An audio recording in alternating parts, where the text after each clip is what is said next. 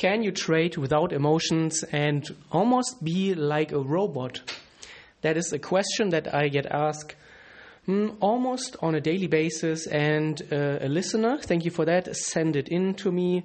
And if you want me to answer your question in one of the next episodes, you can go to tradesociety.com/podcast, and you will find a form there where you can submit your questions, and you can also find all previous episodes there. But today I want to talk about the question, can you trade without emotions? And what does it take to be a trader that can control his emotions? And first of all, this is obviously my personal opinion and my experience from the last 12 years of being a trader.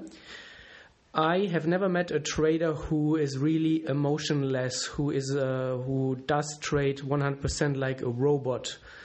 And I don't think this is even possible. It is our human nature to have emotions, to just feel something inside of us. And I don't even think that it is something that we should aspire to be. We don't want to turn off our emotions. We don't want to be emotionless. That's really what makes us as humans, and that is also something that we can utilize for our benefit, I think.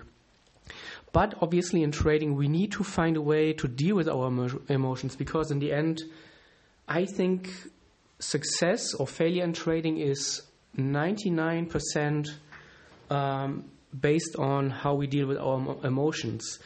And emotions can be a great indicator of what we are doing right now, and they can help us understand who we are, and they can help us understand the trading decisions that we are about to make. And what we want to achieve as traders is that we want to catch ourselves before we make a stupid trading decision, before the emotions take over. We want to catch ourselves before it happens so that we can control it.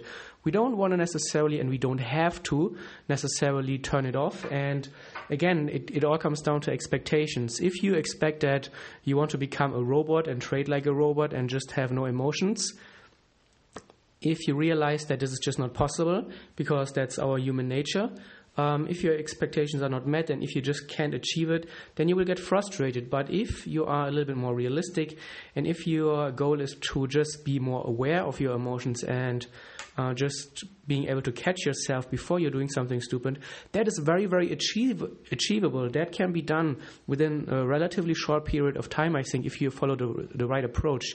And I will give you some tips for that. But first of all, we need to understand what happens when emotions take over. And you usually feel it inside of you, and you usually feel it coming up if you know how to listen to yourself. But in today's world, we have been so primed, is maybe not the right word, so conditioned, that's the word, to just live based on impulses. We are not trained anymore, and we have completely lost the ability to just be quiet and just do nothing.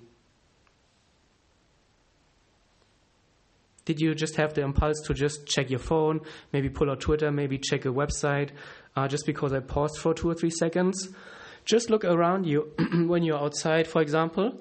People, when they're waiting for the bus, you will almost never find a person who just sits there and who just waits for the bus.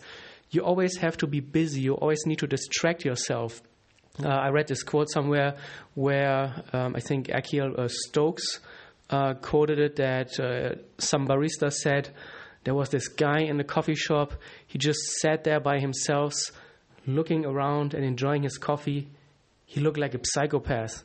And I think that is so true. It really perfectly describes our society today.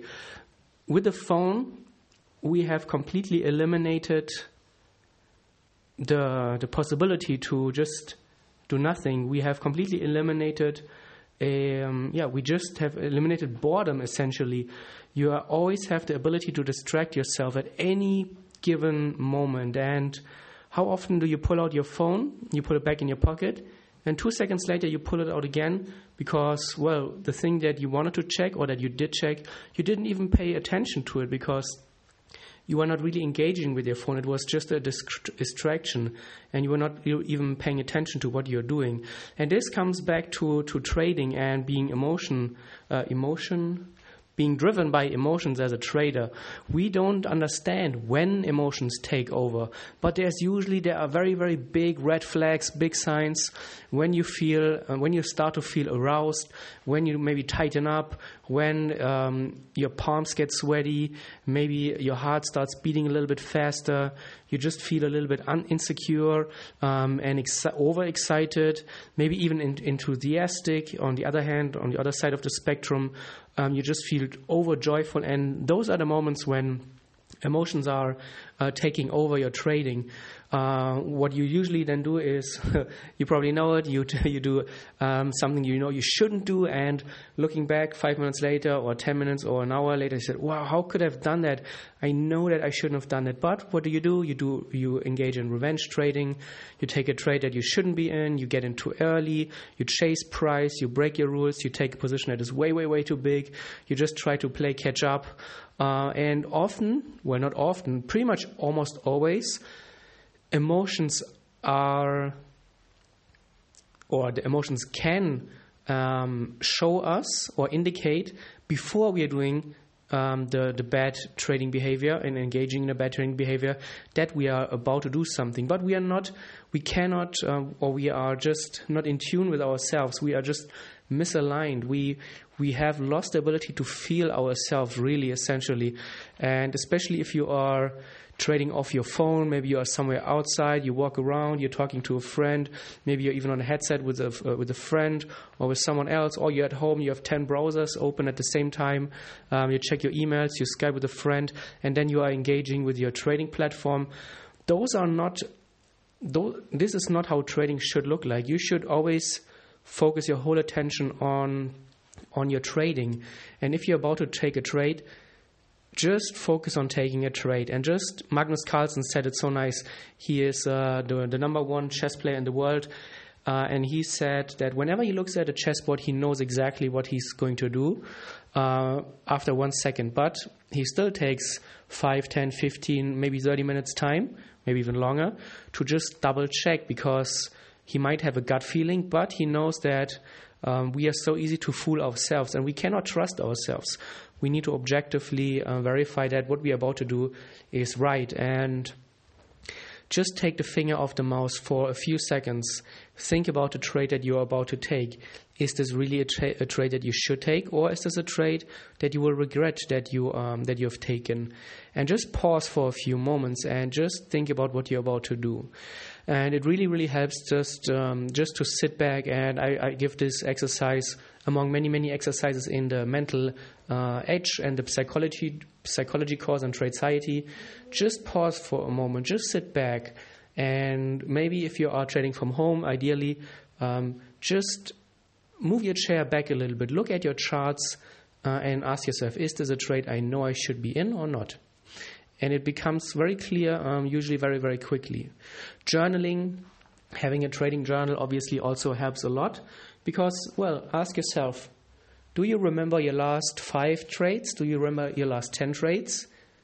And if the answer is no, you don't remember exactly all your last 10 trades, how can you really expect to become a better trader if you have no way of even recalling what you did in the past, what worked well and what didn't?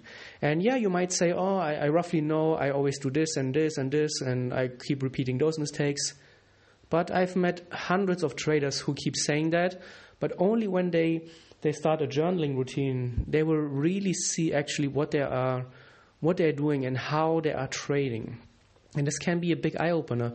Just recently, one of my students messaged me that he started looking deeper into his last trades with his Edgewonk, and he realized that his analysis is often right, but he keeps mismanaging his trades. So he never expected to see that. He always thought his edge or his mistakes are somewhat different. But just understanding that, or seeing in front of you based on your own trading data, that your analysis is good, but you yourself keep mismanaging it. And the only thing you need to do is just manage less. Just let price do its thing. Trust in your analysis and trust in your trade. And whatever it might be, the realization that you get from your trading journal, whatever it might be, seeing it and verifying it, it can be such a huge boost for your confidence. Once you actually see, okay, this is what is costing me a lot of money, and if I just can stop doing this one thing, then my performance will maybe be break even, maybe be profitable, who knows. But this is the only way, I think, how you can really start turning your trading around. Also, meditation obviously helps to get to know yourself and to just pay more attention to yourself and just feel yourself a little bit more. And also, what really happens for me personally, I just try to just pause sometimes. I try to not engage with my phone all the time. Recently, what I did start is when I take my dog out, which is like 3 or 4 times a day, I just leave my phone at home and I just walk and I just take my dog out. And I don't have a way of distracting myself, and I don't have a way to just escape this moment. I just am taking my dog out. That's the thing that I should focus on. And also what you can do is when you have dinner with your spouse or with your friend, put the phone away. Just don't have the TV on in the background. Don't eat while you're watching Netflix. Just eat with your spouse. Talk. And just be in that moment. It's really, it sounds so stupid and so simple. And if you tell our grandparents those little hacks that we are trying to do, we're trying to hack ourselves by just not engaging with our phones, to just walk outside for the sake of walking. We talk to each other. If you tell your grandparents that this is a hack, they will say, "Well, really? That's life. That's how it has been for hundreds or thousands of years. If you walk, you walk. If you talk to someone, you talk to someone. If you wait for the bus, you wait for the bus." And it will feel so awkward, but this should be a very big warning sign. If you just cannot stand there and do nothing, this should be a really big warning sign. And yeah, if you catch yourself, or if you feel it, for the first time for me when I felt it, I was really shocked. I realized I cannot just stand here and I cannot do nothing. My hand is always trying to reach in my pocket. And what am I going to do? I'm going to check Facebook for the 100th time. I'm going to look at Twitter. If somebody else liked my tweet, somebody I don't even care about, or I get a new spam email in my Gmail, or I get an annoying WhatsApp message where I have to respond, or where I cannot even do anything because I'm outside and I don't have access to whatever I need access to.